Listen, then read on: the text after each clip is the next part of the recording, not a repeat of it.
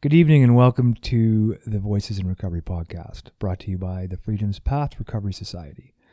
We are not affiliated with any 12-step fellowship, nor do we wish to propose only one solution. We understand how different solutions can greatly increase an individual's chance of survival. We hope to illuminate some of the recovery process by sharing as many human stories as we can. Why, you might ask? To show that we can and do build stable lives from a former state of chaos, desperation, and hopelessness. Our stories become our strength. Please remember that any and all opinions shared and heard are those of the individuals and not a reflection of Freedom's Path Recovery Society or any other entity. So regardless of how crappy or wonderful our opinions might be to you, they still remain opinions, nothing more. You might hear swearing, adult themes, and situations, as well as the tragedies humans face and walk through every day. It is not suitable for children unless they are accompanied by a parent or guardian or have the explicit permission of those individuals. Welcome to my guest, Pam Rocker. I am not even going to pretend that I know the depth of what you're capable of doing or what you're into, so I'm just going to let you tell us. Oh, wow. How are you? I'm good. Excellent. What do you want? How do you want me to start? Honestly, so I'll just tell the story then, and then we can just start. So I met Pam, I don't know, it was a couple weeks ago? Mm-hmm. So we met a couple weeks ago talking about Affirming Connections, right? And so is Affirming Connections specific to United Church, or is that a broader faith base? So Affirming Connections was initiated out of United Churches. Mm-hmm. Basically, I started this initiative with funding from United Church bodies to help any church or faith community who wants to become more inclusive, more affirming, which means, in my context, it means fully inclusive of LGBTQ2SIA plus people, which I probably will just say queer for that sometimes in this conversation. But basically, to come alongside those churches who are really interested in doing that, or maybe they became affirming 10 years ago, 20 years ago, and maybe they lost a little bit of energy, or, the intersections of queer and faith identity are not easy. They're not easy to live in, and they're not easy to do work in. And no matter how long I've worked sort of in those intersections in different ways for almost a decade now. Oh my gosh, it makes me feel old. The other day I was like, oh, something from the 90s. And I was thinking, yeah, that was just like a couple of years ago. No, it wasn't. It was 20 years ago. Yeah. Anyway, so I started this in March with the help of some other folks. And just last year? March of this year. Oh, this year. Oh, yeah. Goodness. And so I did a lot of affirming work before then, for quite a few years, but this is where it's more focused, and I'm able to help more than just one church or one cluster of churches or whatever. And I found that it's really interesting because a lot of the people that I've talked with and worked with are not just people who are in Calgary and not just United Church people, but a lot of more smaller communities outside of Calgary. Because if we feel, which is totally understandable, if we feel sometimes isolated, doing any sort of advocacy work is isolating. Yeah, definitely. Right? Yeah. It can be. Yeah. You have to curate community around it so that you can survive and still be happy sometimes and have some hope still. Right. And so I found that, rural communities, we have, number one, a lot to learn from, and number two, a lot to be aware of that's happening, because, even in urban centers, we sometimes forget that, okay, we might have even one option to do something. We might have one option to go to a place where we know, hey, I might kind of fit in here. It may not be a church. It may not be a club. We don't know what that might be, but oftentimes in smaller centers, there isn't even that one option. And so it's been great to be able to sort of remind myself of that reality at the same time as try to connect some people in more rural communities in bigger centers, because we have a lot to learn from each other. And sort of speaking to that, I was thinking something that we were talking about right before we pushed record was this idea of being thankful for the people who have come before us, right? And when I first started getting involved, I'm from the States, I'm from Texas. Oh, okay. And what part of Texas? Northeast. Okay. It's a little, not little, but it's 250,000 people, but it's a suburb of Dallas. So it's kind of in the shadow of it. Yeah. Right next to Mesquite, which is like one of the biggest rodeos in the world, North America. I don't know. It's always on ESPN 3 or whatever it is. The Mesquite Rodeo or whatever? The only reason I know about it is because when my grandfather was alive, anytime they visited, we had to go like twice a weekend. To the rodeo? To the rodeo. And so I was like, okay, that's fine because I get cotton candy when I go. So I was fine with that. Rodeo ethics aside, I was happy about that part. Anyway, so, I didn't ever grow up even with any sort of a faint idea that, number one, anybody like me existed. I didn't even know I existed for a long, long time. And number two, that I could still have some of the faith that I grew up with that was so important to me and exist. Right? And so, I think about when I came to Canada, and after a long time, I heard about specifically this organization called Affirm United, which is a national organization that started, its origins are basically they were trying to get gay and lesbian clergy not rejected from being ordained. And they succeeded in 1988. So we're at the 30th anniversary of that. Oh, really? Yeah.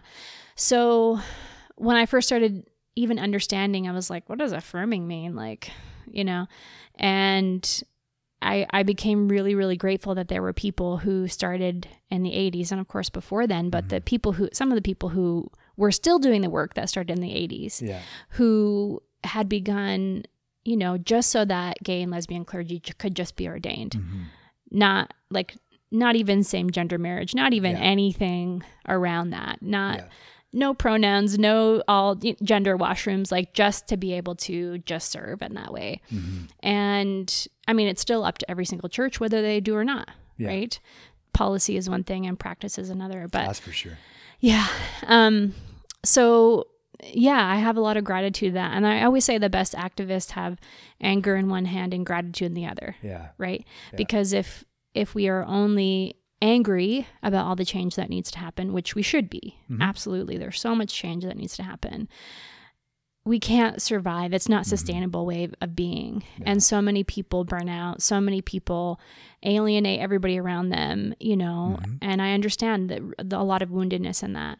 But, when we're able to be grateful for the progress we have made and for whatever voice we have at whatever time. Right. And so now I recognize that I have a voice that I never thought I would have, and that a lot of people, because of various different reasons, don't have. And so I try to balance out my anger, with the things changing, with also remembering, wow, what am I doing with what I can do? And where am I finding solace, meaning, community where I can, right? Yeah. Excellent. So when you mentioned the crossroads of faith community, what do you mean by that? Because they're hard to, they are very, for some of us, very complicated to negotiate, right? Yeah. Faith and queer identity. Yeah. Well, it's interesting because when I teach a lot about these intersections, and when I think about it, I usually draw like these two circles. Like one is faith, and then I do like a Venn diagram. One is queer identity, and they have this little sliver, right? And we're sort of told that they are separate, right? We are taught, I mean, I think that what I'm saying, like faith is in one hand, queer identity is in the other, and that the very few people who exist are in this weird spot, and we don't really know who they are. They're magical out there somewhere, and who knows what's even going to happen to them. And so we're sort of, that's, even when I began to think that I was gay, I was like, oh, I'm going to be in the ether somewhere without anybody. And I think the only person I knew might be gay at that time was like Rosie O'Donnell. I think I was like, I'm going to have to marry Rosie O'Donnell because it's the only lesbian I know. And that's unfortunate. Nothing against Rosie O'Donnell, but yeah, but I'm like, oh, she's like 25 years older than me, but I guess I'm gonna have to find her somehow. That's the only one on the planet. That's fair. And I actually did. I was like, I guess, do all lesbians look like that? Okay, I would have to like get a haircut. I don't know. Anyway, so we're taught that they are these two circles and they can never meet. And I think part of my work and part of all of our work in a lot of ways in so many different things that we think are binary is drawing attention to that. Any of those boundaries are illusions. They're all made by people. And they're all made by people who maybe at some points with a good motivation, maybe at some points with not, have created those boundaries out of fear, out of difference, out of maybe losing power, out of tradition, out of lots of different reasons. And so I think for me, it was gradually understanding that these different boxes I had compartmentalized in my head and my heart actually weren't separate at all. And I talk about this, and an example that I use, and I didn't even think it was that profound at the moment because I was just terrified when I came out to my parents, and it's almost 10 years now. And I sent them an email because I was terrified, and I was like, they're going to try to talk theology to me. And number one, I know way more than them. And, but I don't want to argue it, know? And number two, like, I don't think it'll be very healthy for anybody if we're talking and then anything can come out when you're in conversation. And so, and I always tell people, come out however you need to on a Post-it note, like pigeon carry, like carry your pigeon, whatever you need to do. And so the important thing is coming out. Well, when it's time, right? When it's right for you. And so many people have said like, oh, you need to come out in person. Oh, you need to do whatever. And I'm like, oh, you need to be safe. Yeah. That's number one. That's a fair suggestion. Yeah. Yeah. And so in my email, I wrote them, and I said, without my faith, my life won't be fulfilling. But without coming out, my life will be devoid of integrity. And my faith calls me to have integrity. And so coming out is faithful for me. And I think about that all the time because every week I talk to somebody who is me 10 years ago, me 15 years ago, even if there's only a few similar threads, because it's so pervasive, especially that religion, there's different stats, but it's like 85% of gender and sexual identity discrimination is religiously motivated, right? And so it's so common that people have some sort of storyline like that. And I think for me, I'm really passionate about if we still find faith or a spiritual practice, a spiritual community meaningful to us, then, even if we want to figure out whether it is, we should be able to do so without any barriers to access it and without any barriers to actually belonging within it. And knowing that those things, my faith helps me understand my queerness more and realize, what am I supposed to do with this? I mean, it's fun, it's fun to be queer. It's fun, to be yourself, whatever that is. But I think my faith calls me to think about it a little bit differently than I might otherwise in terms of what am I called to do? And I think my queerness helps me understand my faith better in terms of actually accessing and hopefully nurturing at the best of times empathy and compassion and forgiveness and all of those things that I don't want to do. And I'm not just doing because I'm altruistic and I happen to be born that way. But I think my queerness calls me to say, I know what some pain looks like. I know what being super close to thinking there's nothing else I can do, so I just need to leave now looks like. And so what am I doing to help people feel less alone? And so I can't imagine going back to trying to let other people make me choose one or the other. And I'm just so, I was talking to a young person the other day who is, we're talking right now in Alberta and even on a federal level about banning conversion therapy, right? Trying to repair people's identity, and that doesn't need to be fixed. Well, right now, actually, there's a federal petition happening that is trying to ban conversion therapy for minors. And that's a good step because a lot of minors, obviously don't have a choice, or they have to choose between being homeless or losing their whole community or whatever. But the thing that's really sticky about that, and I've been actually talking to people in the government and who are drafting some different proposed bills around it is that most people I know who have gone through some sort of conversion therapy are adults.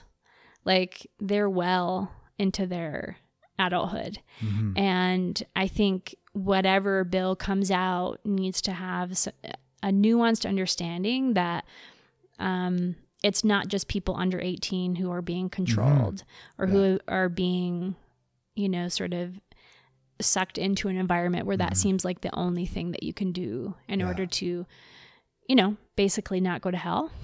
And to belong to your community in some way. Mm-hmm. So the federal petition, I think, is still gathering signatures until January. You can find it online, just federal petition, ban conversion therapy. And then I'm not sure when the other bill, like specifically for Alberta, is going to come out.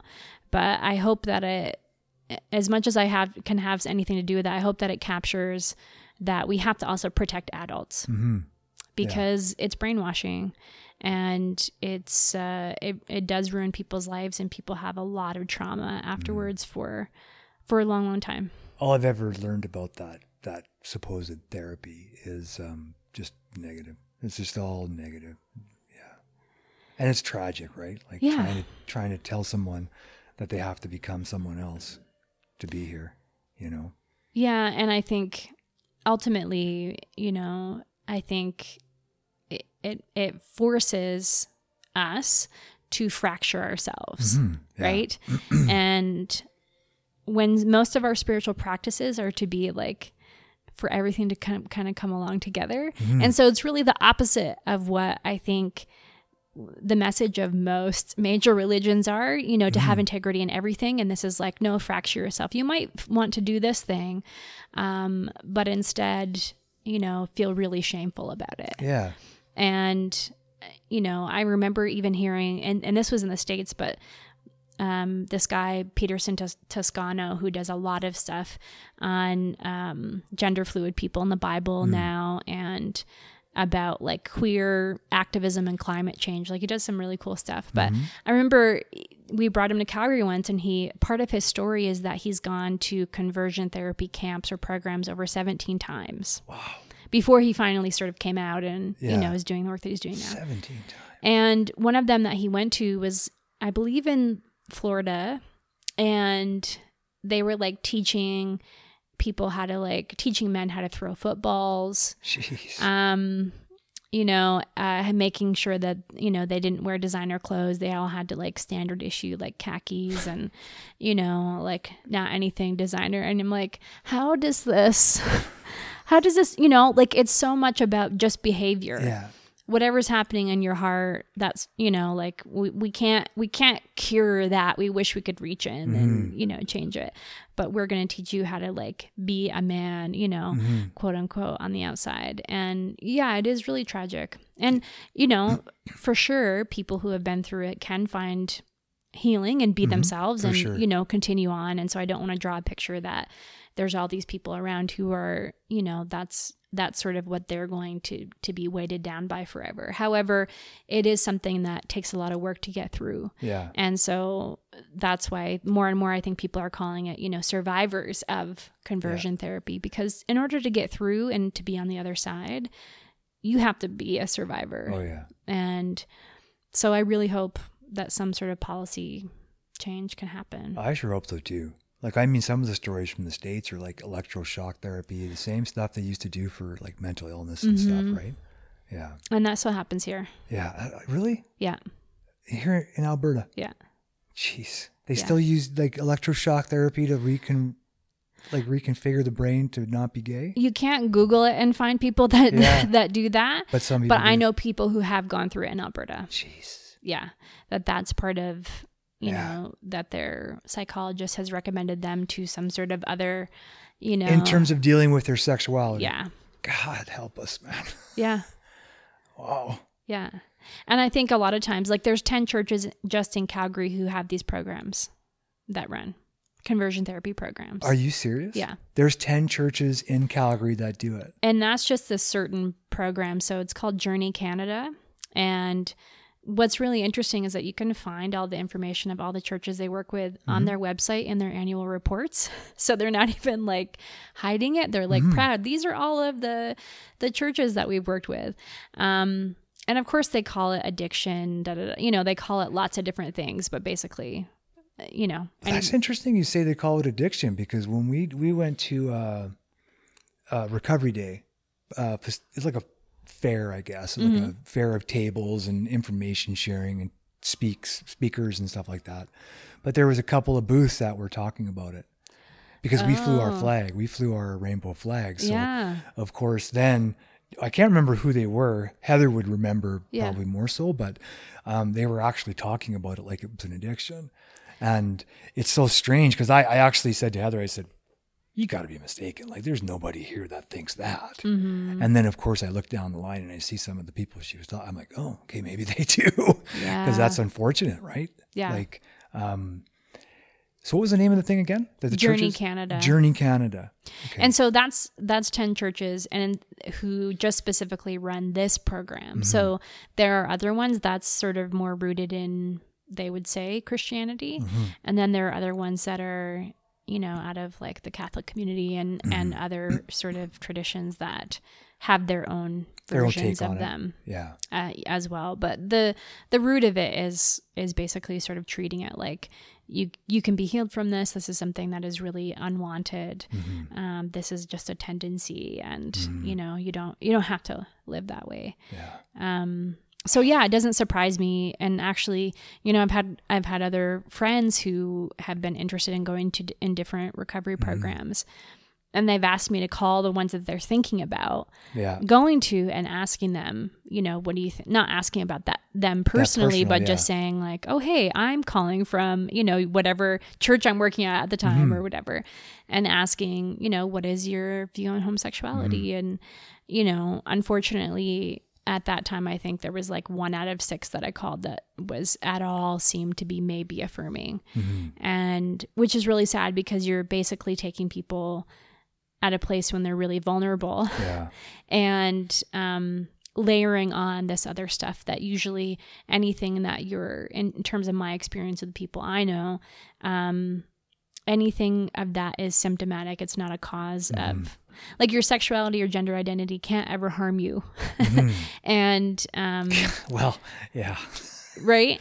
I just can't imagine people are thinking that could hurt somebody. Yeah. Right.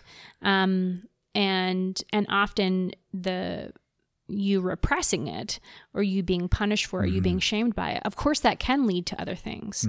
But in and of itself, that's not what happens. Right. So I think, it can get really muddied, and then people who already need help and desperately want community for whatever reason, not just people who are seeking recovery, but just in life in general, it can really mess with you. Yeah, it does. And to be honest with you, the 12-step rooms are not the best place to come out.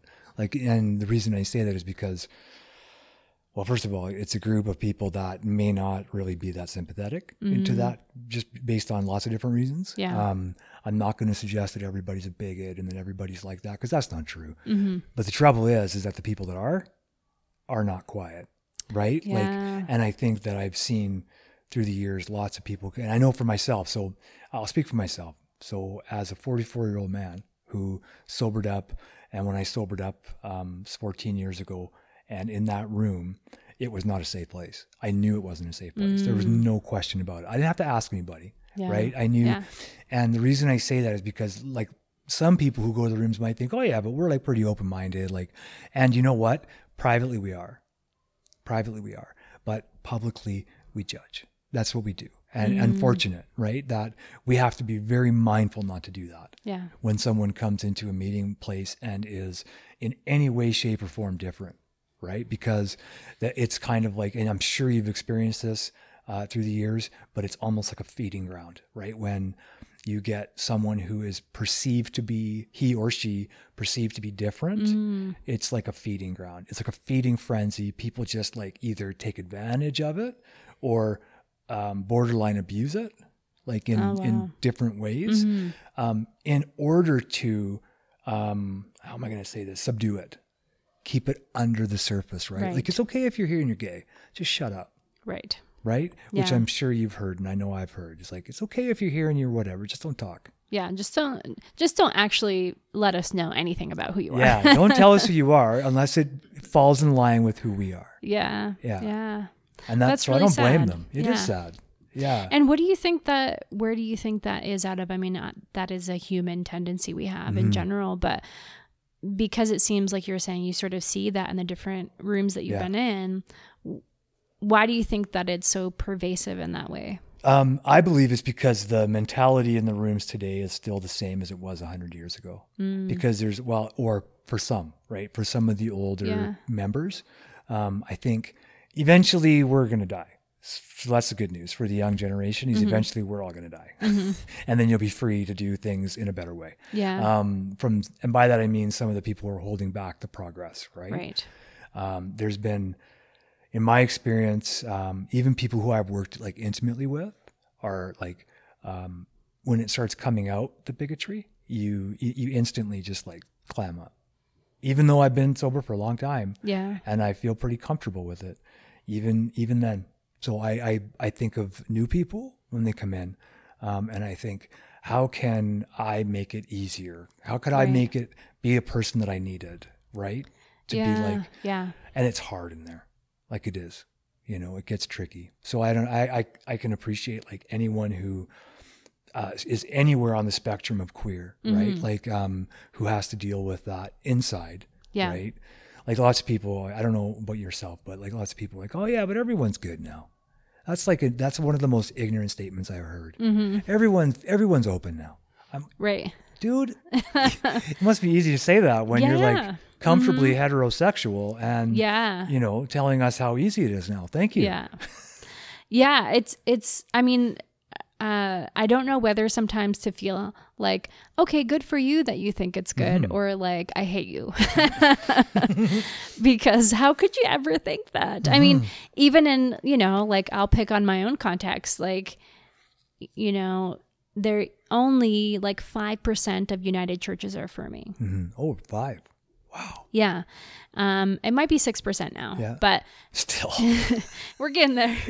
And well, actually, like, exponentially, we've grown a lot in the past 5 years then, and a lot of years before then. Yeah. Now, it doesn't mean, so that's about a little bit over 200 churches. Yeah. It doesn't mean all of the other churches are horrible. Yeah. It just means those churches have actually taken on a period of intentional education, awareness, storytelling, and made a positive vote, and made a formal commitment, right?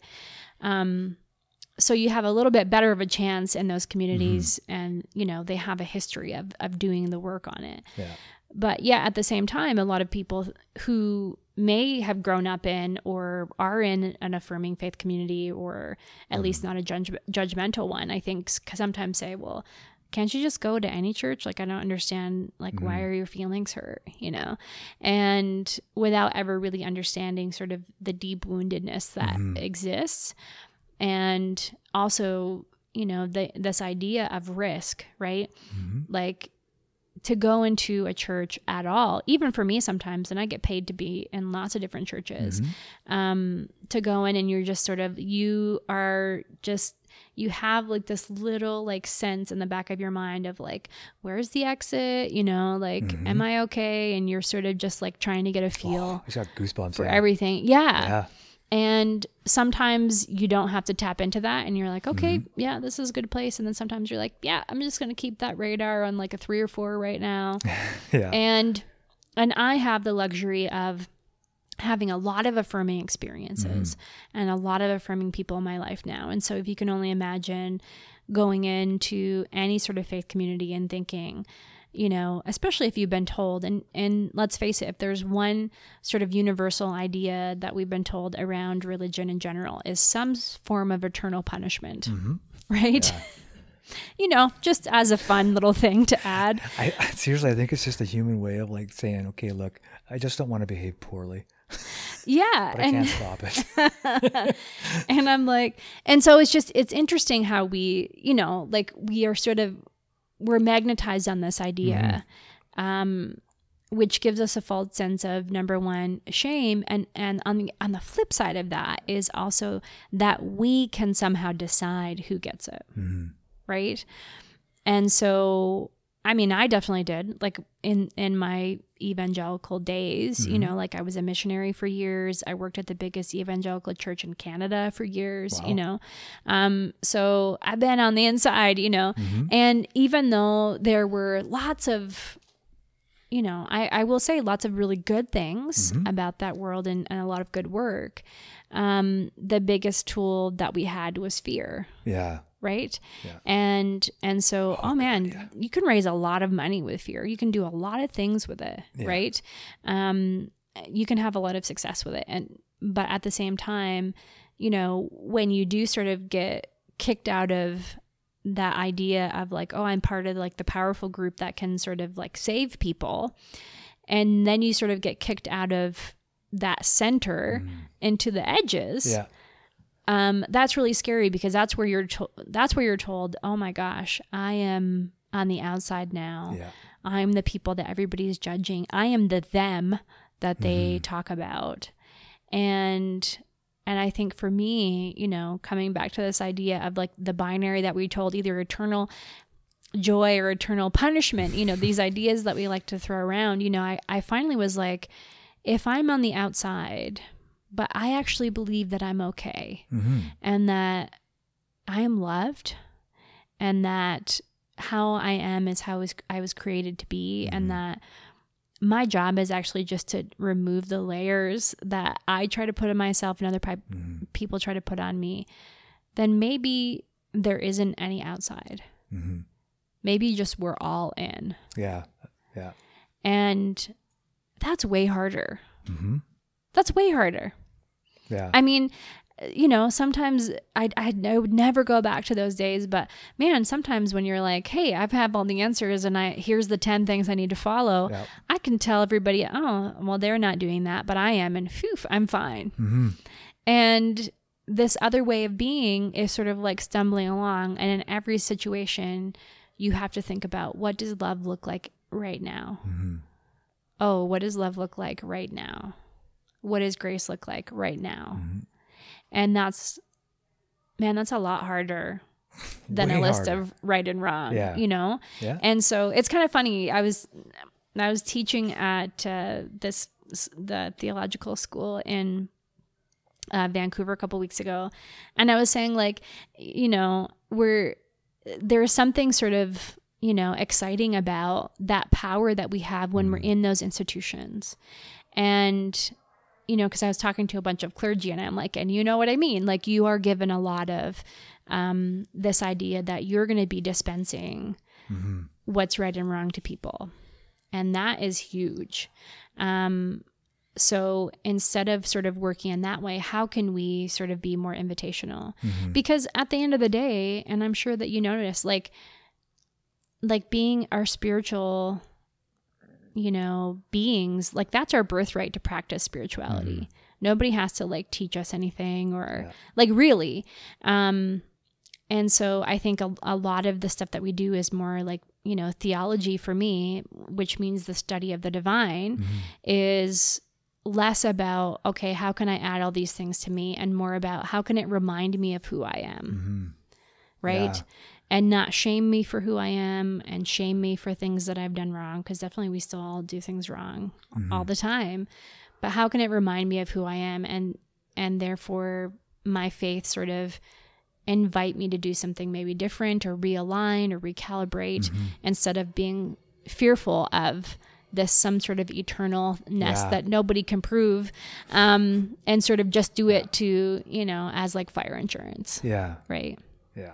It's incredible because when you start thinking about like the afterlife stuff and what keeps us like motivated by the fear. Yeah. As soon as when you said that about like how fear can make you pretty successful, like it really can. Eh? Yeah. And it's just so incredible how people just grab onto it and hold on to it and don't want to let go of it. And I know, like honestly, something happened with an old timer this past week where it's like, I get it. I understand how hard it is to change. Like I do, because I've had to change. We all have to change if we want to get better and survive. For me, it was to survive, but it's like watching the older members of humanity, not just 12 steps, but watching the struggle to just let go.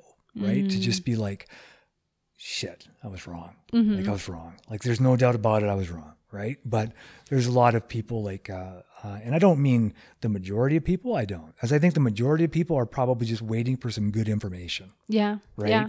To be able to see that good information through the bullshit and be able to say, okay, well, this makes sense. This is reasonable. Right. Yeah. Like, but that's not going to happen. This is another thing about advocacy, right? Advocacy work is nothing is going to happen unless some eggs get broken. Yeah. And by eggs, we mean like obviously some bumps and bruises along the way. Yeah. Right?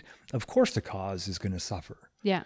But I mean, that's the whole idea behind the people who are willing to suffer with it and say, yeah, but we're just going to keep pushing anyway. Yeah. Right? For that freedom, to get out from under that. Oh God, I heard someone say, dogma is just living at the expense of someone else's thinking, right? Like it's, and what happens lots in people I work with is when they try to come to God, try to find a way to God for them, whatever that looks like, right? And it's more all of as opposed to except for, right? Like all of these things are available to us. Yeah. And I think you might have just mentioned it, and it's been kind of stewing around in my head, but these things were created for us. Yeah. Just like we were created the way we were and stuff like that. And, to be honest with you, it wasn't until, so I came out a long time ago and then I went right back in. Like I was terrified. Oh, really? Yeah. It was one of those, and I wish I had an email back then, because then I would have emailed my parents instead of sat down with them and told them. I would have been like, I will see you whenever you happen to calm down. Right. Yeah. Yeah. But it was just a shocker how they took it. Right. Like, cause they just, in their mind, it was, this is our son. We love our son. So we're not going to stop loving our son. Like that's, and for my dad, it must've been huge, cause he's been a minister for 50 years and he was Methodist. Wow. Yeah. And like the first time I heard the word fag was in a church. Right. Yeah. And I can't forget it. So it's kind of like that. It was that one thing when people who say are not, I don't know how to word this because I don't want to exclude anyone, but the truth is, if you haven't had to go through any sort of process with one's identity, then it's really hard to talk to someone who has. Yeah. Unless you're willing to surrender the fact that you just don't know. Right. Right. And I think you must come in contact with that quite a bit, going around to different churches. Yeah, I think, first of all, I thought it was really interesting when we were talking about people's sort of aversion or resistance to change, and that some people are just waiting for good information, So I want to tap into that for a second, because I like how you worded it. And I think because often in my work, people say like, how do you even talk to people who are like asking really horrible questions about, whatever.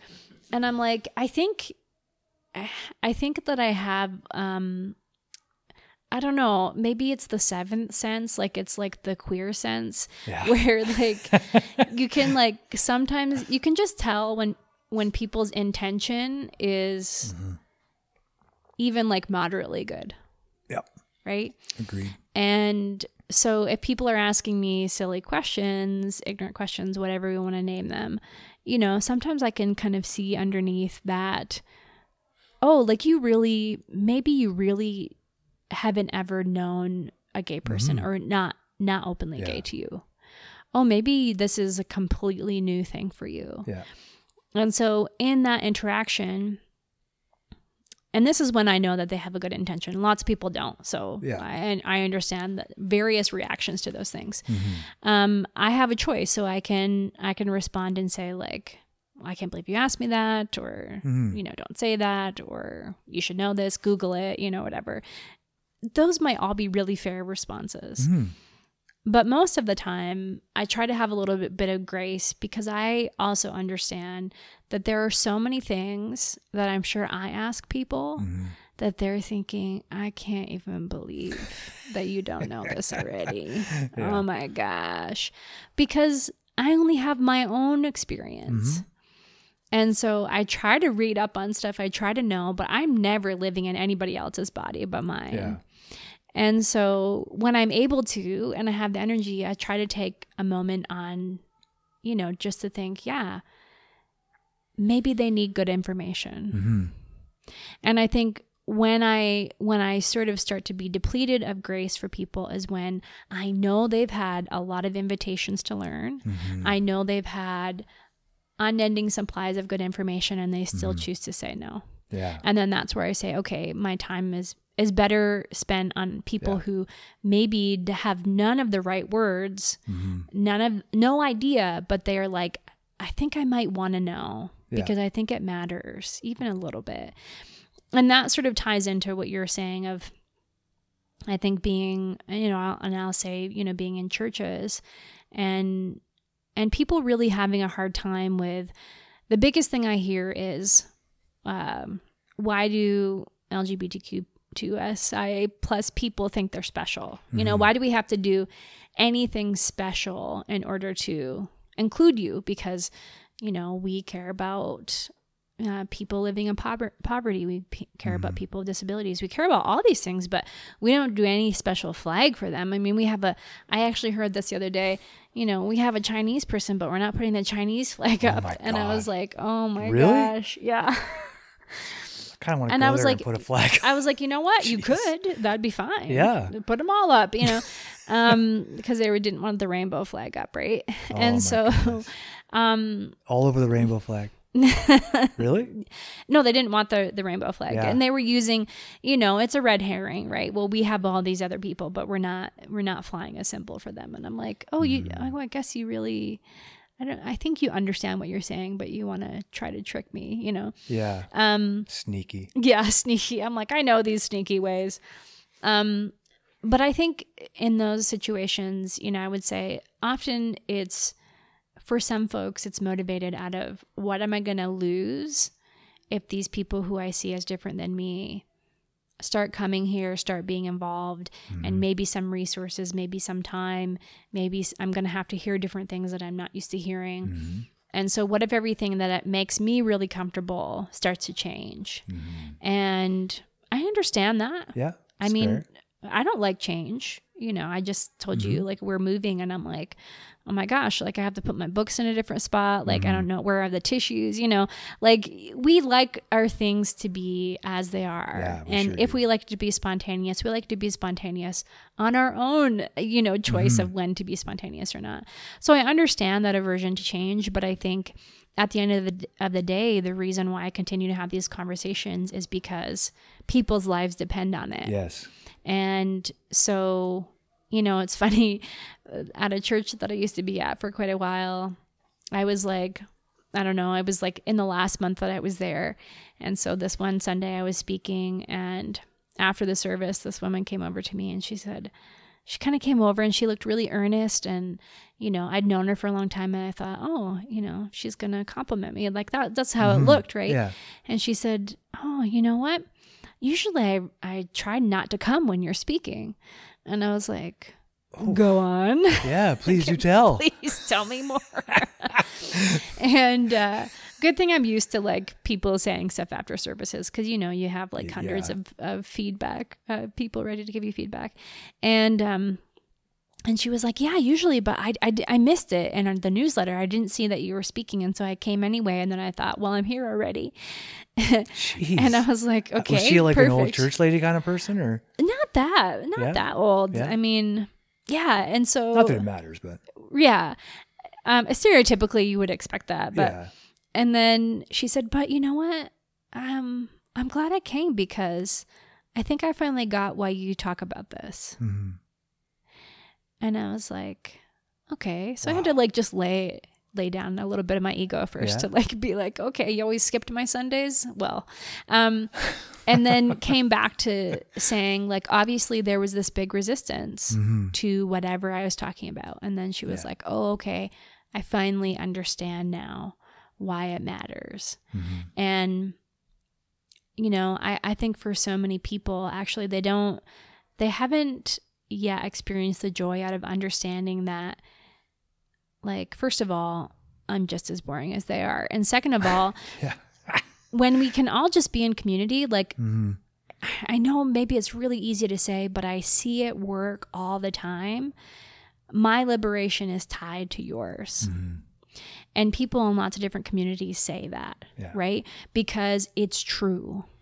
And if I'm free to love deeply and to experience and even have a chance at intimacy and family and all of that kind of stuff, that's only going to enhance other people's way of being and their own love and their families and all of those things. So I think that we do each other a disservice by sort of resisting difference.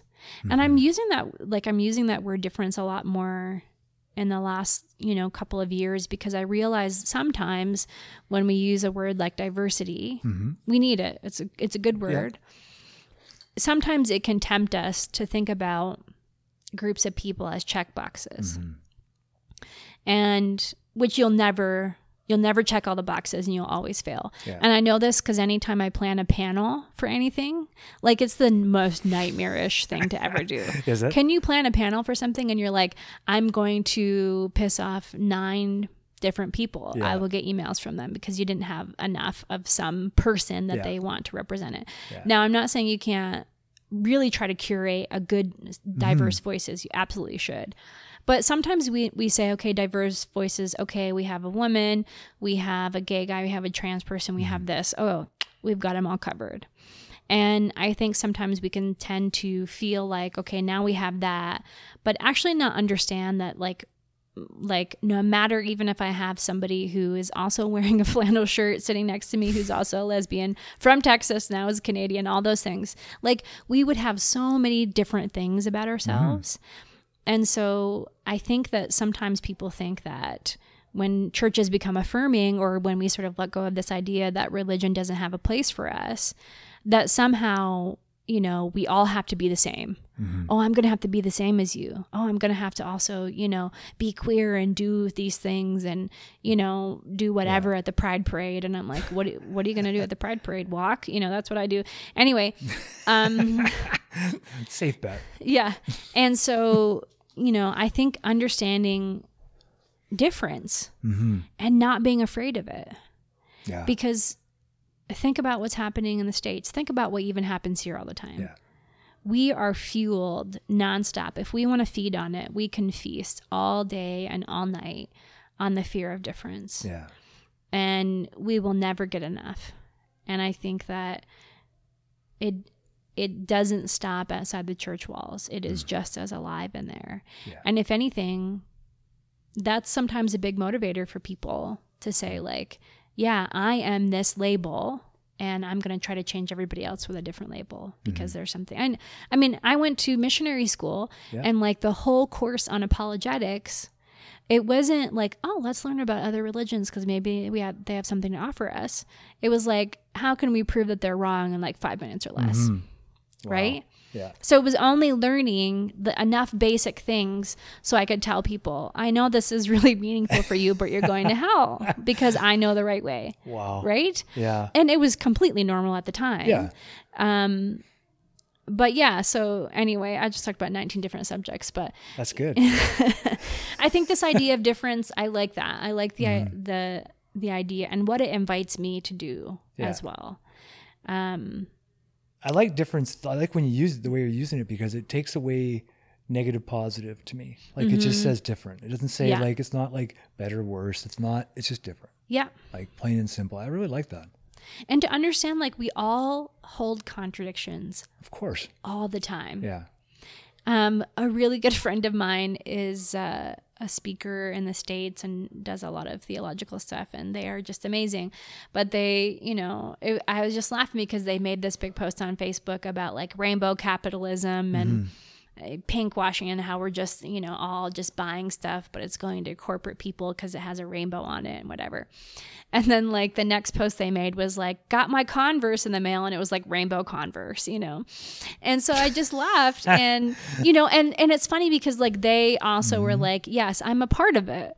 Yeah. Right. And so critiquing something at the same time being like, oh, I really love these Converse and I'll look really great at Pride in them, And so I think understanding that we are full of contradictions all the time. Oh, yeah. And giving ourselves grace for that too, and giving other people grace. So yeah, and then if I looked really closely at the things that I do too, like there's so many things that I do that I think like, oh yeah, this is the ultimate thing, and then I look over and I'm like, oh, I'm doing something that's kind of contrary to that. And coming back to, okay, but what is the priority for me to work on? Because I can't work on all of my faults at the same time. And man, I want Converse rainbow sneakers now. That's all I can think about. That's awesome though. Like I think it's funny because we're all like that. We all do that, right? We have that like cognitive blindness over one eye, and then we're looking at like other people with our other eye, unable to see that. Yeah. It's kind of like it's really easy for people to judge until it's their turn, right? Like it's like, oh yeah, you should do this until it's you. And then you're like, oh, I can do that. Like that's too hard. That's too harsh. Yeah, right? Like it's always perfect when I'm telling you from my armchair, right? Like what you should do. And I think you mentioned it a couple of times about the flag, right? The rainbow flag. And so for anyone who doesn't understand how important that is, and I'm not speaking for everyone who qualifies as queer, like I'm really not, but for myself, we just came up to this church about 1.5 years ago. And what month is it? Is it November? Yeah, about 1.5 years ago. That's good enough. My math is terrible. Worse than my English, so I'll just stay away from it. It's okay. The other day, somebody said something about calculus, and I was like, oh, don't even say that word. It hurts me. You're like, feelings. I never went to science class. We don't need that. Okay? We have calculators on our phones now. It's fine. We're okay. Yeah, I can tell you the times I've done algebra since I've left university.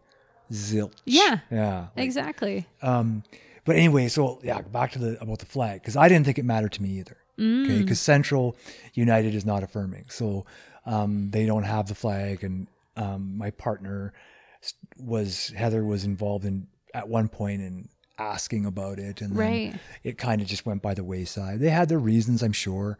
I'm not going to judge them for that.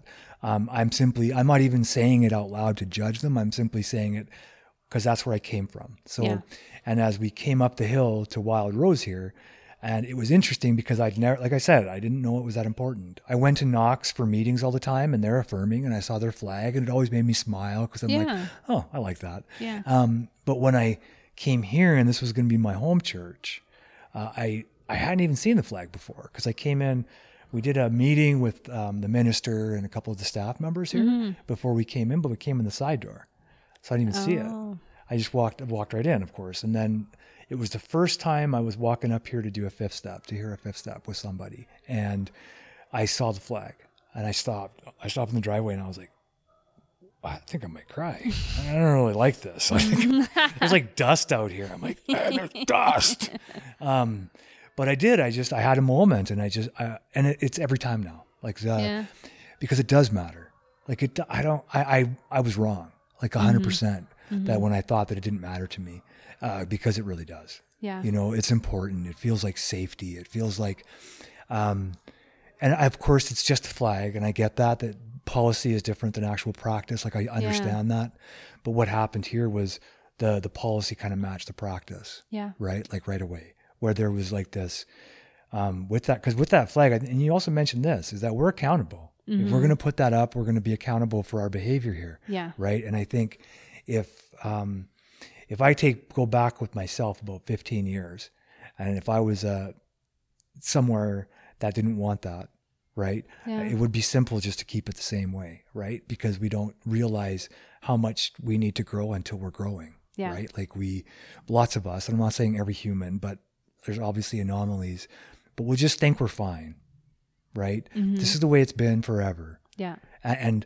see, now though, it's okay to say, okay, this is the way it's been forever. That doesn't mean that's the best way, right? Because everything has changed so fast. Yeah. Like what we can learn, what we know, like, and I was one of those people, the more people taught me, I felt like how dumb I was before, right? Yeah. Because I'd locked myself up from learning because I didn't want to tell people who I was. Yeah. Right. And so it's like this.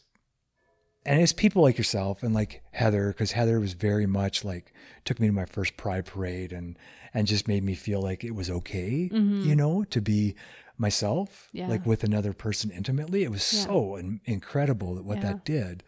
I can't even imagine now a life where I don't go in the Pride parade, because it's just a part of like, accepting more and more of who we are, right? Yeah. And being able to see that, you know. It's so interesting that you say, you know, that you shut yourself off from learning because you couldn't accept yourself. Mm-hmm.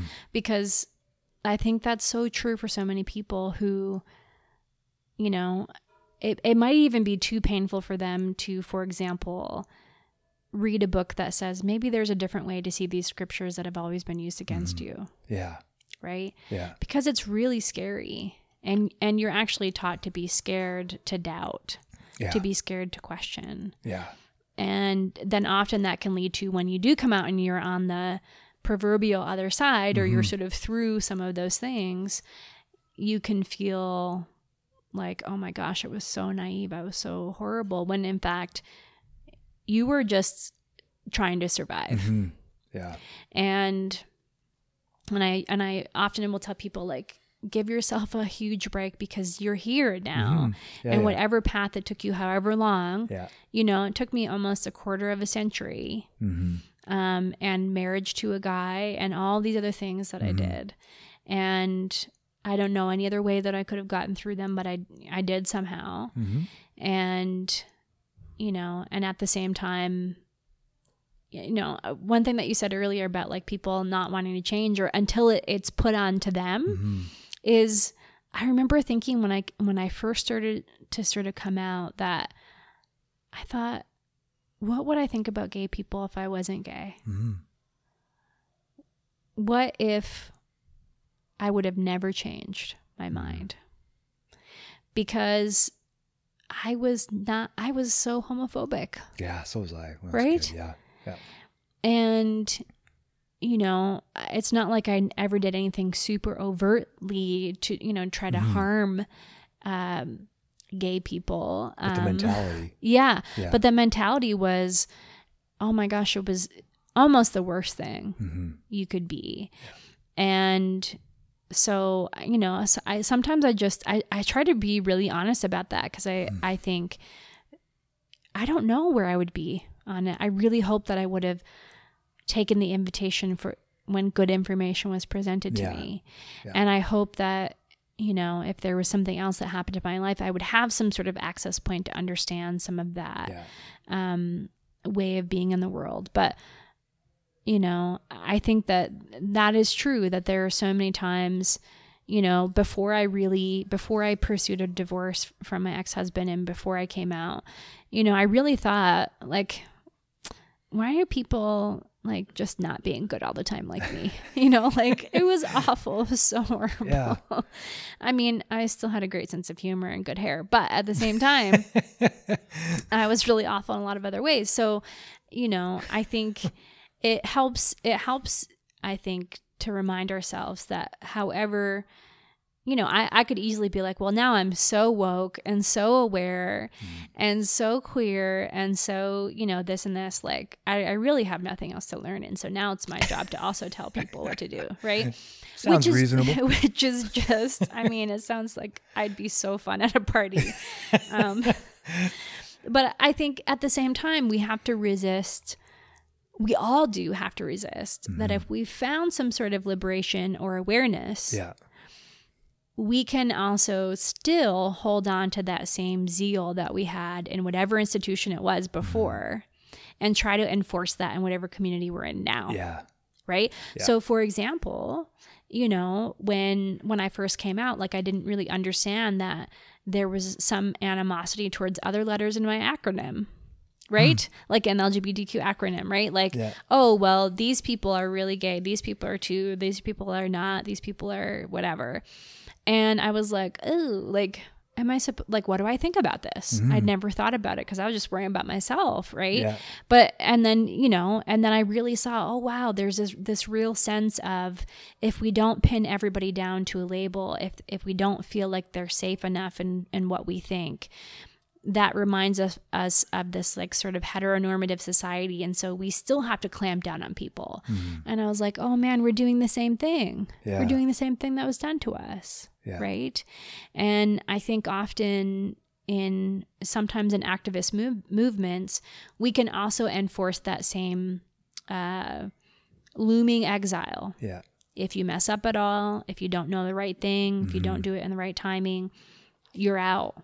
And sort of dangle people's sense of community over them. And so I think it's just a human thing that we have to be aware of, no matter where we're at in life, no matter how much we've read, no matter how many, you know, different friends and groups of people we work with, that we always will have that tendency to really grasp onto whatever power, whatever that thing is. None of us are immune. No, definitely not. And it's really tempting. And especially living in this world right now, when like literally you can sometimes just like feel the fear on your fingertips, or you hear it in the news and you just think, oh my gosh. And I'm not just talking about the States, right here in Alberta, right here in Calgary, in Canada, right? There's so much of it. And then I think it really tempts us to also say, I need to control something. Yeah. And so I just think that I try to be aware of that. Okay, who am I trying to control right now? What is happening? What am I feeling? Yeah. Do I need to really like respond to that thing on Facebook and, you know, feel like I need to put somebody in their place? Or maybe I just have to like take a bath right now or something. Write my own journal to myself instead of posting something right now. And believe me, there's a time for anger and action. I mean, that's, you got to be 60-40 and you got to do anger and action, you know. But I just think that also having tools for introspection and not feeling like you've ever arrived, I think are really key. Yeah. Key. Because I don't know. I don't know anyone who's alive who's arrived anywhere. No. It's continually evolving, right? And if we're done learning, then there's no room for anybody else around us to evolve. Yeah. Right. That's right. And that's what I found too, was when I had limited myself because of my fear, right? For sure. I found that I was limiting the people I was exposed to. Yeah. Which of course means we're only going to get reinforced what we want reinforced. Yeah. Which is what we know, which is at some point what we know becomes not enough, right? Because, or else we could just stop learning, you know? And I just think it's incredible that like people like yourself, and I said this to you before we started recording, but, have put themselves on the forefront of these movements like this because, first of all, guys like me, we don't have enough courage. So thank you. Right.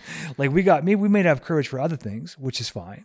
But in terms of this is one area of life where, I hope that the next, like my nieces and my nephews and whoever else comes down the line, I just hope that we can continually open the minds and those dialogues, right? So that we don't have to be fixed in this rigid, like, mindset of, but sorry. And to go back to touch on a point that you made that I find this so incredible when I hear about it from other people outside of the circles that I run with, but it's, shit, this is what happens when you drink for too long and you go unabated.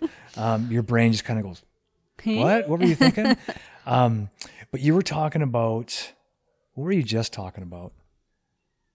I'm getting a notebook, by the way. I'm going to bring it up. Something about learning, and we can't ever stop learning. Yeah, you can't ever stop learning. And where my brain was going to was, how can we make it easier to continue learning, I guess, is like, how do we make it less about resistance and more about the positivity of learning? Do you know what I mean? Because it's kind of like, this is what it was. You pointed out that sometimes we get so overzealous in our one particular area, and then we start preaching it like it's the commandments again, right? Yeah. And of course, that's the same in any like area of life that I've experienced where people are changing, right? Yeah. It's like this, we've got this gospel now, same, and I'm not going to say any 12-step groups specifically, because honestly, it's more than just one. They take the information they have and they treat it like it's the gospel. What I found interesting to me is because, like, I don't know how long were you raised in a church? Yeah, me too. Raised from the time before I was born, right? So like having scriptures read while I was in mom's belly, right? Like, so it's like that, you're fighting against all that dogma. And then now we're trying to we want to make it accessible, I think, for change. Yeah. And I think one of the things I've noticed is that we make it less accessible for change when we condemn people. We just make it's less accessible because all people do get mad. Yeah. Right. And then they hold on to their like old ideas rigidly, not realizing there's more to it. But you mentioned this as well. Okay, it's coming back to me. See, my brain's not too bad. There we go. Yeah, it's working.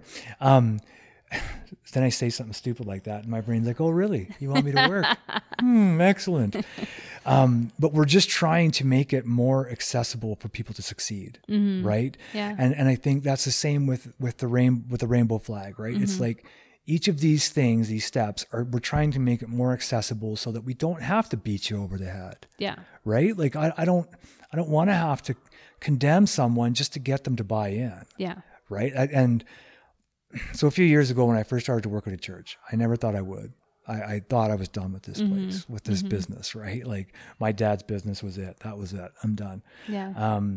But I came to a service one night, and it was open enough to where I was like, and it was my dad talking. It was the only person I could listen to. I didn't like it, but I still could listen to it, right? Because it's like practiced behavior.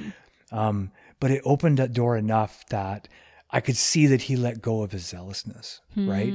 And one of the reasons why he let go of that, because there was not as much fear left. So what I've seen in like 12-step groups is people come in, they get sober, they say, "Oh my God, this works. This is my shit. Yeah. This is my jam. So now I'm going to sing it from the rooftops, and I'm going to drag everybody in." Yeah. And then of course, that just goes into another level of evangelical stuff. Right. Which, of course, when you're talking to someone in a 12-step group and they're like condemning the Bible and condemning religions, and then they're doing the same thing, as you just mentioned. Yeah. This is a long way to get back to what you're talking about. No, it all feeds together. Well, yeah, and I see what you're saying. Yeah. It's one of those things, right? Where it all, fear is what keeps us rigidly holding on because we're afraid, right? Yeah. I get that, man. I'm afraid all the time, right? Yeah. I want to rigidly hold on. Yeah. But the only time growth comes is when we let go. Yeah. Right? And just let go. Like, what are we holding on to anyway? Yeah. Like, I mean, I listened to this old timer talk about sexist stuff and bigoted stuff, and I listened to him, and then I listened to a friend of mine tell him what she thought of him, and in an open forum, because he wasn't shy.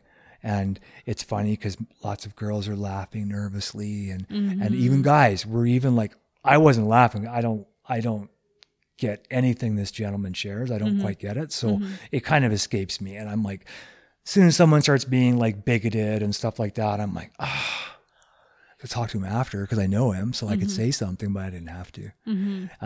But it's because more and more women are catching on to the fact that they don't have to just take it. Right? Like, this is crazy that we would just sit there and listen to this garbage. Right?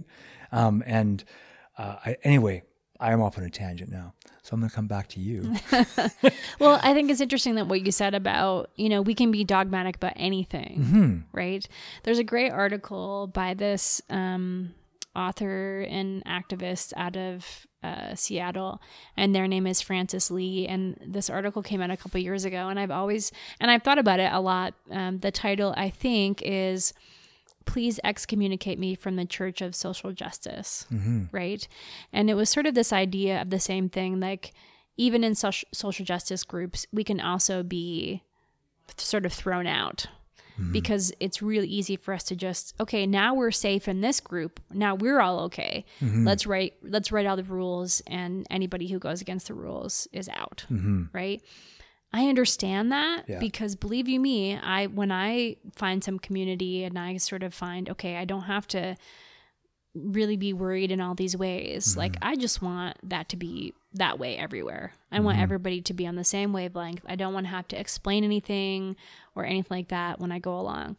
However, if that's what I expect in every circumstance, including the 600 people that I randomly know online, I'm going to feel like I have to really enforce that all day long, every day. Yeah. And in the doing of that, I'm also going to alienate a lot of people from that. And so I think you're right. I mean, we can take even something that's really, really good and has a lot of meaning for us. But as soon as we are trying to enforce that, I think we have to be really careful. Yeah. And I'm saying this as an activist who tries to get people to change for a living. Okay. But I think it's always checking, what is my motivation? Yeah. Right? Is my motivation to look smart? Is it sort of, just sort of politics, and that I'm more like morally superior than you, or is my motivation out of like genuine, we have to change this because people's lives and their well-being and their fullness of life is at stake. And I think recalibrating back to that, because there can be a lot of, I've dealt with a lot of people who you write, you might share this really amazing article and then somebody says like, actually we use this word now, and you're just like, oh, okay, well, I understand every single thing that I ever share may not be perfect, but didn't you get this other idea from it? And I would, say the same thing about people who are sort of stuck in these ideas in churches and sometimes feel like, if I give up this thing, if I say that this thing that I probably, just like you and I, that we've been taught most of our lives, that, being queer in some way under that umbrella is wrong. If I give this up, what else does it mean? Yeah. Is it going to change anything else for me? And will I see that maybe my faith is more like a house of cards than I thought it was? That if I just sort of pull one thing out and change something, that it's all going to disappear. Because that's what I felt. Yeah. I'm like, oh, if I think that I'm okay, what else do I think is okay? Oh my gosh. And then after I came out, I was like, oh, I think like pretty much the same things are okay and not okay. Like, still don't want to murder anybody. Still don't think it's good. Like, I'm like, oh, I checked in. Yeah, actually, I think I'm more in tune with what I think, is meaningful and helpful for other people or not. So yeah, I think it's really interesting. All of the work that we do in anything that we're doing is so nuanced. And I think especially working in these intersections, like we talked about at the beginning, is just so interesting, because I think that a lot of people think that the faith community and queer community are just so completely different. And I would say they're so completely similar. What is different, I think, is the institution. The religious institution, takes a long time. It's like the Pope is like, oh, I think I'll apologize for something 500 years ago. It's like, okay, we have a ways to catch up on that. Yeah. Whereas I think the beauty and one of the gifts of being queer and of the queer community is like, because we've had to survive, because we've had to imagine a future that doesn't exist and work towards that and live towards that. We have this sense of imagination of the possibility that is so unique and so strong. And then you add any other intersection into that and whatever else we've had to do to survive because of those things. The imagination just keeps going. And I think it's not, so when I think about affirming people, affirming churches, affirming communities, I don't just think, oh, wow, queer people really need to be able to go to church. I think church needs queer people because we must change and we must be a different voice than the dominant voice that's out there. And I think that people who have been consistently pushed out to the margins understand the imagination that it takes to continue and to continue joyfully, to continue and still have any sort of grace and forgiveness for yourself and for other people. And, so I think the revolution of our faith moving forward actually depends a lot on the people that we have considered fringe. Oh, yeah. To continue. Yeah. The only way for this institution, which changes at a glacier speed, like if not worse than a glacier speed, is like for people who are on the fringe. I like how you say that, because it's not really the fringe. That's the evolution. And unfortunately, that's hard. It's hard, right? Yeah. It's hard for me. I'm bisexual and I've had nothing but one painful thing after another in my head keeping me from just being open, right? For 40 some years until finally things just shifted. And I'm not going to say finally, I'm going to say unfortunately, because on the one hand, it was the event that happened in Miami when that club got shot up, right? And that like hit me between the eyes, because these kids that they risked their lives just to go dancing, right? Yeah.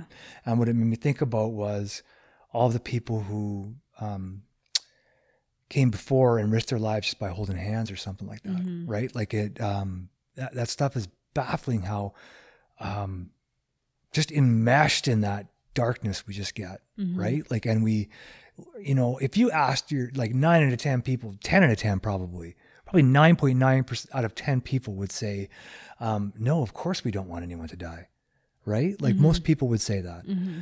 But then they don't understand how some of the beliefs we hold lead people to die. Yeah. Right? Like, and you know probably way more than I do about folks taking their life instead of coming out. Right? And the stories of that are tragic, and it just goes beyond tragedy, right? Because there's so much there. Yeah. When you have a child take their life because of this type of things, this is a big deal. Yeah. Right? And I hope I'm not cutting you off. No. I was thinking about the just all the stuff that anyone who struggles with any sort of queer identity is going to go through, and the fact that even I was one of these people. So I'm not trying to be judgmental of others, because when I was younger, I was homophobic. When I was younger, I tried so hard to protect my secret that I made sure the guys around me never thought for a second that I was, right? Like, and I spent great efforts to make sure, you know. So when I'm looking back on it and I think of when someone says, well, why should we treat you special? And I say, well, not me personally, because like, first of all, I haven't done anything to deserve that. But if you're thinking of queer people in general, why you should treat them special is because, well, they've never enjoyed rights. So when you're taking a population of people who've never had rights to love, let's just put the basic thing. You've never had the right to love who you wanted to love. And all of a sudden, these people are able to have this right, and you think they shouldn't be feeling special about it. Like it's easy if you know you could always do it. Yeah. Right? But for these people, and like one of my close friends, he lost his brother during the 80s and 90s, the crisis, right, with AIDS, and how people treated him like garbage, right? And how up until his death. Right. And I know my friend, he talks about his brother because his brother was special, right? His brother knew this is just the way it is. This is how we have to go. Right. And it's just so hard. Right. And this is why it's so important for me, for people like yourself. And I'm not trying to blow smoke at you or anything. I mean this from my heart, because like it's kind of broken for all those people, right? That have died because of this. And it probably, when I was using still, if because one of my suicide attempts was specifically because of this. Like I came out of being in the bathhouse, and I used to sell myself there. But so if those of you out there who don't know what a bathhouse is, it's where gay or straight men go to be with other gay or straight men, right? And I say that because there's lots of straight men that come there, or that went there. So I come out of there, and it was like a week binge or whatever. And usually I don't feel anything. I didn't feel nothing coming out of there because of all the drugs and shit. But it was something had happened in the news, and I realized, holy crap, like I just got to end my life, because I can't keep hiding this, but I'm not strong enough to come out. And it would literally try to take my life because of it. And after that,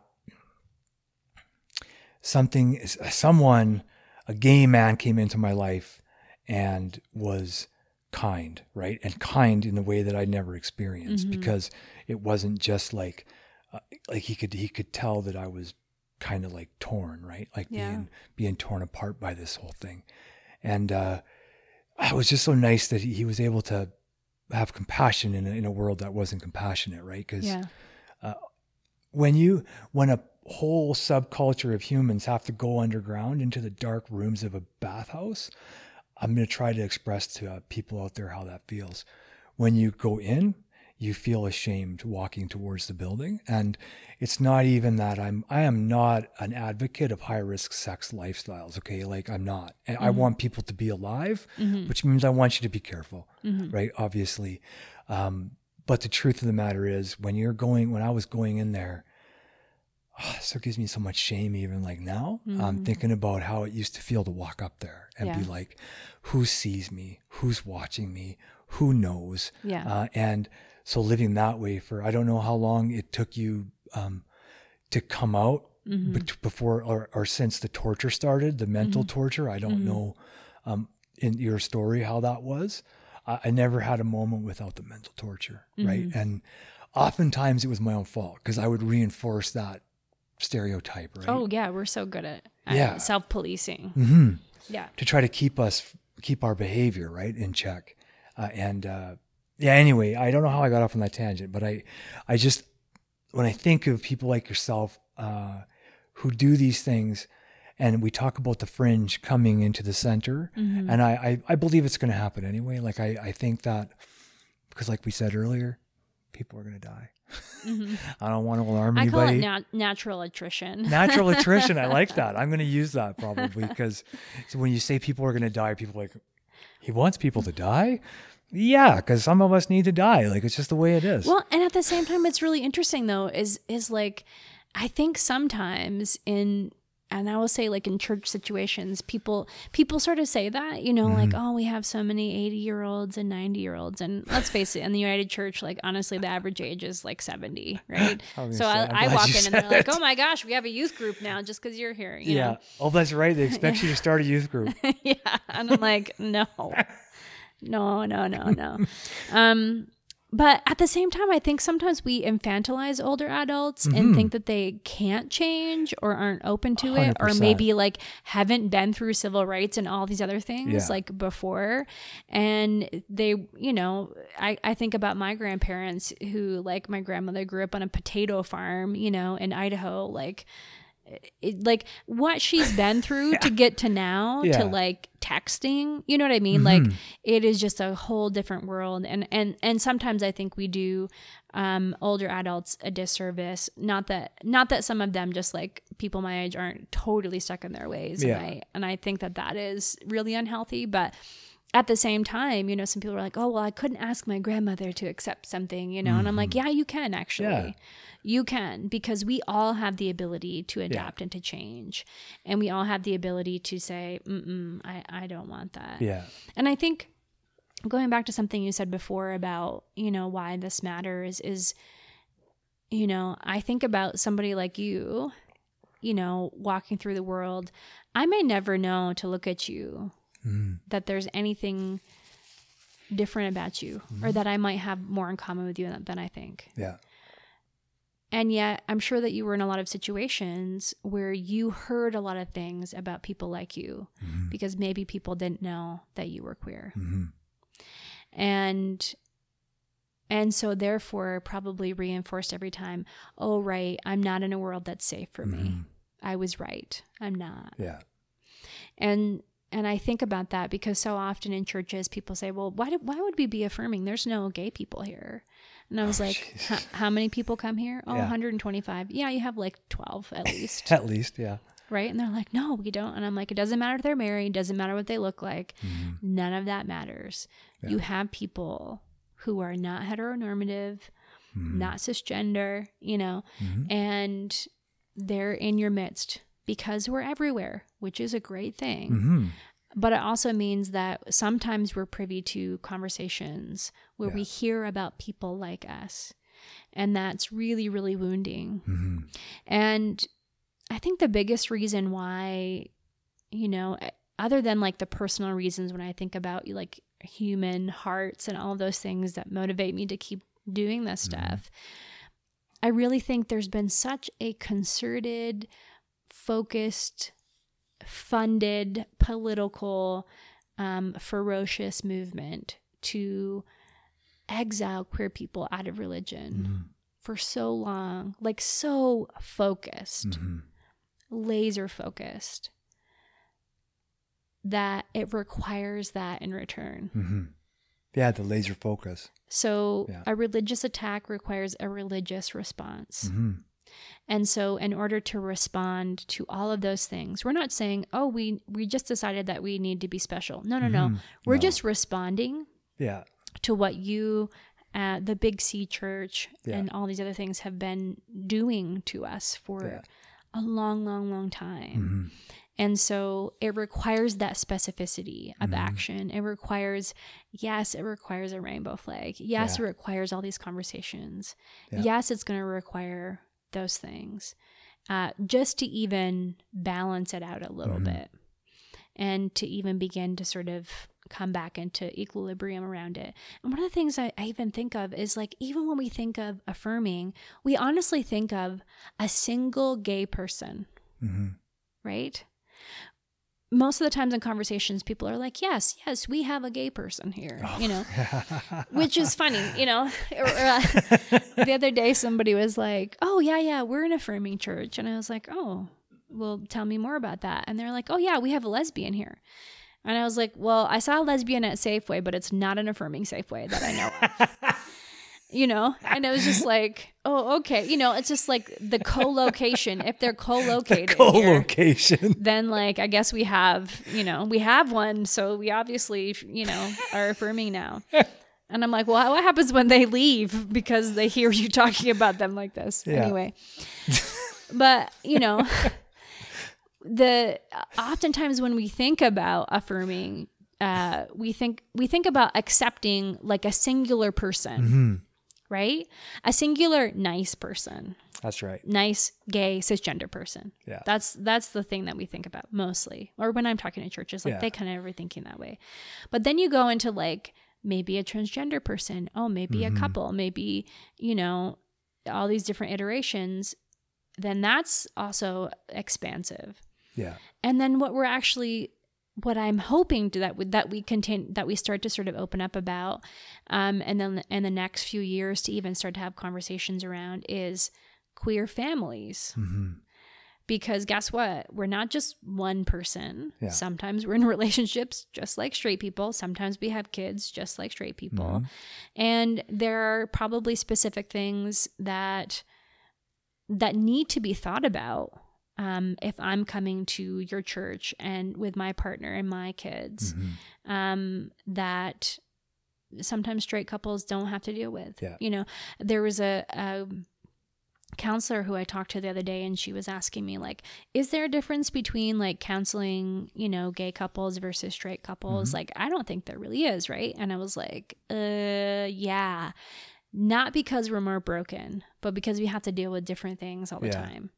Yeah. And a really quick example is that, you know, when I was single and I was dating people, like literally like the third or fourth question on a date is like, oh, who doesn't talk to you anymore? You know, like, oh, who, you know, like, are your parents okay with you? No, you know, and you're just like, it's a normal thing to be like, who exiled you for being you? Yeah. It's just a normal question. And we're not like surprised by it. It's just information. Yeah. Because it's just a part of the story, right? It just is part of the story. And so, you know, when can we get to the point where actually when we are in relationships and we do have families, that we're also affirmed. And like you said before, that people wish us success. Right? Yeah. Why not? I mean, it's so simple. Yeah. But like for me, like my family will never wish my relationship success. They won't. And part of them will probably, you know, they're very, I love them a lot, but part of them might even feel a little bit relieved, you know, when I've had breakups or different things like that, thinking, oh, maybe this will, you know, you know, change you back into being straight or whatever. Right. And so even our breakups are judged. You know, we can't just be a person going through a breakup. You know, we're like, oh, maybe she's straight.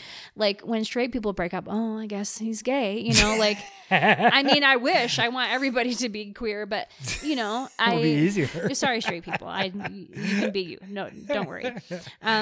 Some of my best friends are straight. It's not true. Only 2 of them are. I love this. I love listening to you like backpedal to make sure you include your straight friends. I do have straight friends, I swear to God.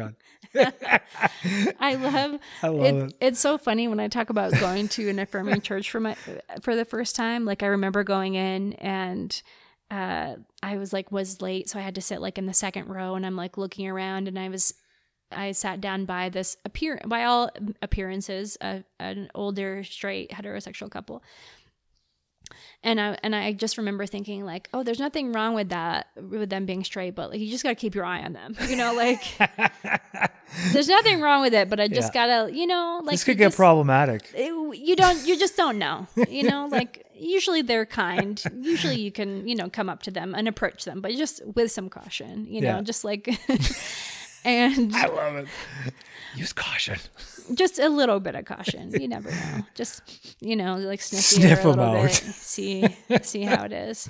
But it's funny because so often like queer people are talked about like that, like just all the time, or like, oh yeah, but it's okay. Like, we will allow you to teach Sunday school. Right. And you're like, oh, would you say that about like redheads? Like, we don't agree with it, but we allow them to teach Sunday school. We just tell them to tell the kids, you don't want to be like this. You don't want red hair. This is an Actually, I love abnormality. red hair. Anne of Green Gables was like my first crush ever. But like it's so interesting how when we reverse that language, we're laughing, right? Because it's so ridiculous. And yet on the other side of it, it's so normal to just be like, well, they do this and, like it's some sort of secret thing, and I mean, it is secret. We have clubs and you can't come as straight people, but no, I wish actually. You're only allowed to come if you're willing to participate. There we go. Yeah. But yeah, anyway, it's interesting because I feel like often, us laughing, I think that humor is actually really important in activism. Like a lot of this stuff, we talked about, like I had a band for 4 years and I play music and I do queer feminist ukulele comedy and all those things. And probably one of the best songs I've ever heard about the female period. Yes, menstruation. Yeah. I mean, because I think also to me, using humor, like I have to I mean, we've covered like so many things in this conversation. And if we don't have those things, if we don't have some levity, if we don't sometimes just go home and watch Chef's Table or, something like, we can't be sort of stuck in that place all the time and sort of in war mode, and if we have, I understand it's a privilege to have the luxury to not be in that space all the time. So if we're able to sort of recharge in that way, because it's more sustainable. It's more sustainable. And honestly, when we're able to sometimes offer that to other people in the work that we do, it's so much more invitational. Yeah. And I think it's really interesting because often, I'll have conversations with people who maybe at the beginning of the conversation felt like, I was going to be, expecting them to know everything by the end of it, or that I was going to try to change their mind. And the funniest comment that I've gotten recently is this woman who sort of sat across from me at the beginning of the conversation. Like one of her child came out and she was really struggling with it. And so she wanted to meet with me. And so she sat down, she requested to meet with me, right? Let's just say this. So the first sentence she said is, I need you to know I'm really homophobic. And I was like, okay, so do you want some coffee? Like, I was just like, what do you people drink? Yeah, I understand. Okay. But at the end of the conversation, she was like, oh, I never, like, you're actually like really funny and kind and, and I was like,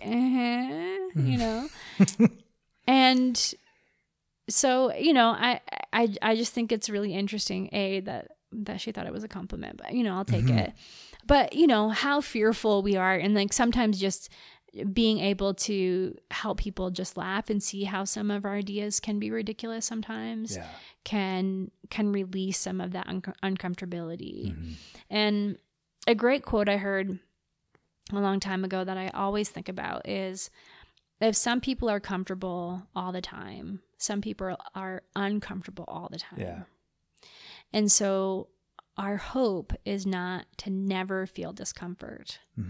Our hope is that when we are, and if it's not life-threatening, but when we're able to give up a little bit of comfort, we understand it means, oh, I'm making space for somebody else to feel a little bit of comfort right now. Yeah. Right? And I think about that in the context of any community, faith or otherwise, where again we come back to that idea of difference. Oh, I may not like this certain thing. Oh, I don't, there's a, this part of this ritual I don't like, or oh, it's too cold in here, and whatever. And if we're able to sometimes give up the things that don't really matter, that discomfort actually is a huge, to be really churchy, blessing to other people. Yeah. And it creates a space. And I think actually being able to deal with some of that discomfort is a spiritual practice. Mm-hmm. And I would say to people who sort of hold on to their traditions and their institutions, like sort of until death. Yeah. Do you know that your discomfort with these things changing actually is a blessing for so many people? Mm-hmm. Because it means when they come into this community or when they have a conversation with you, they have a little bit of space that you've just sort of taken for granted this whole time. Yeah. And I think actually that's the gift of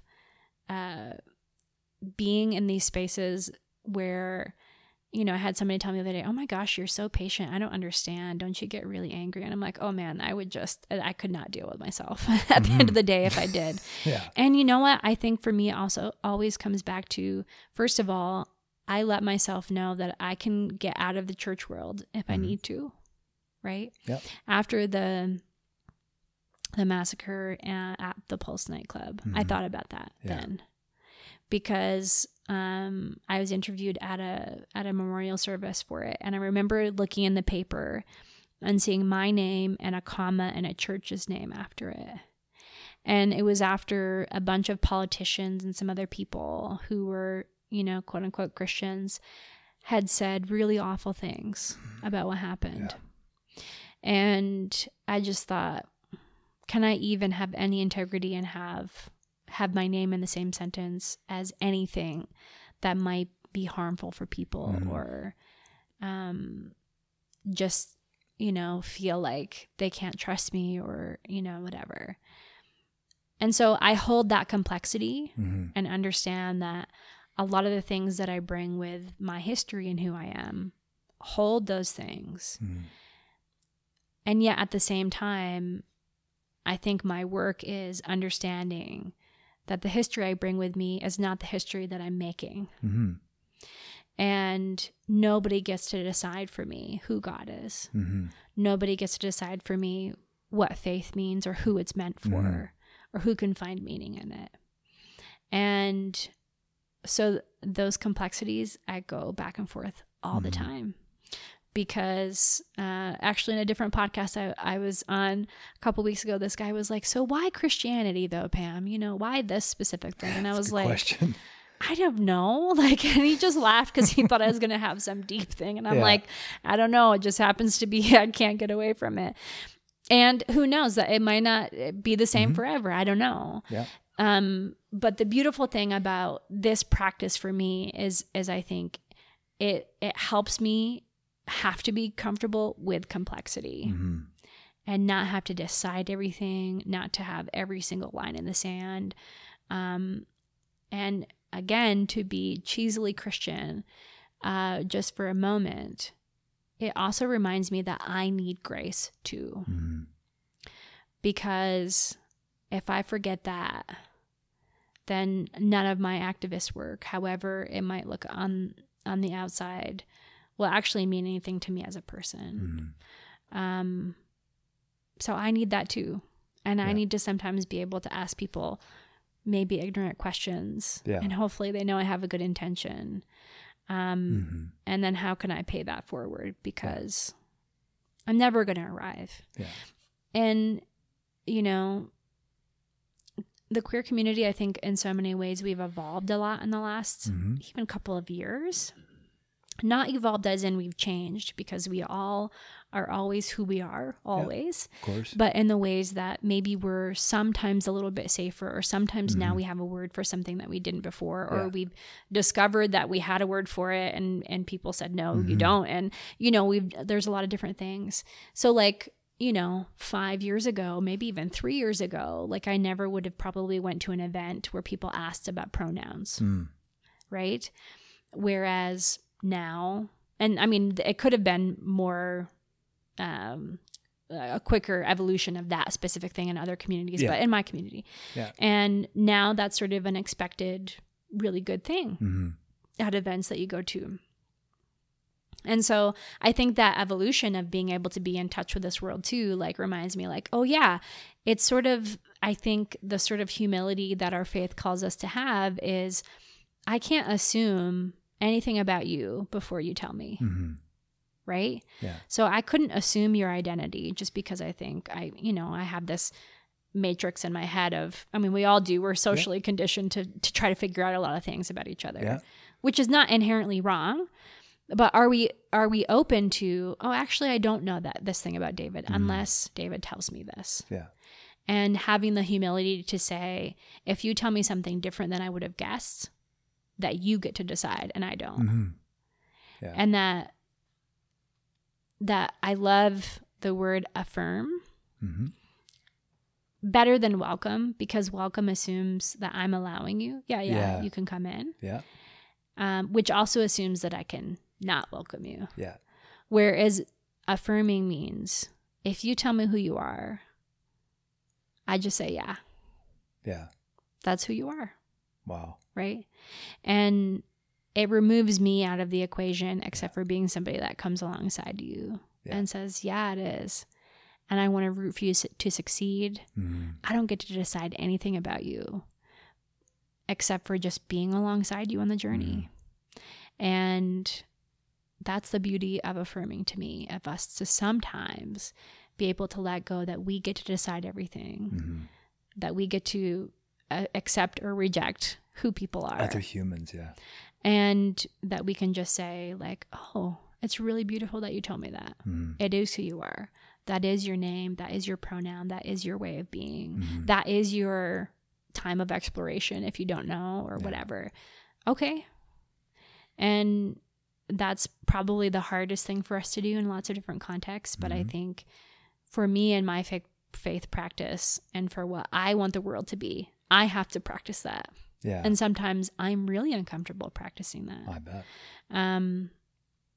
But yeah, I think there's so much to be learned in these intersections that really are so threaded through that I barely think of them as intersections at all, because they're so threaded for me.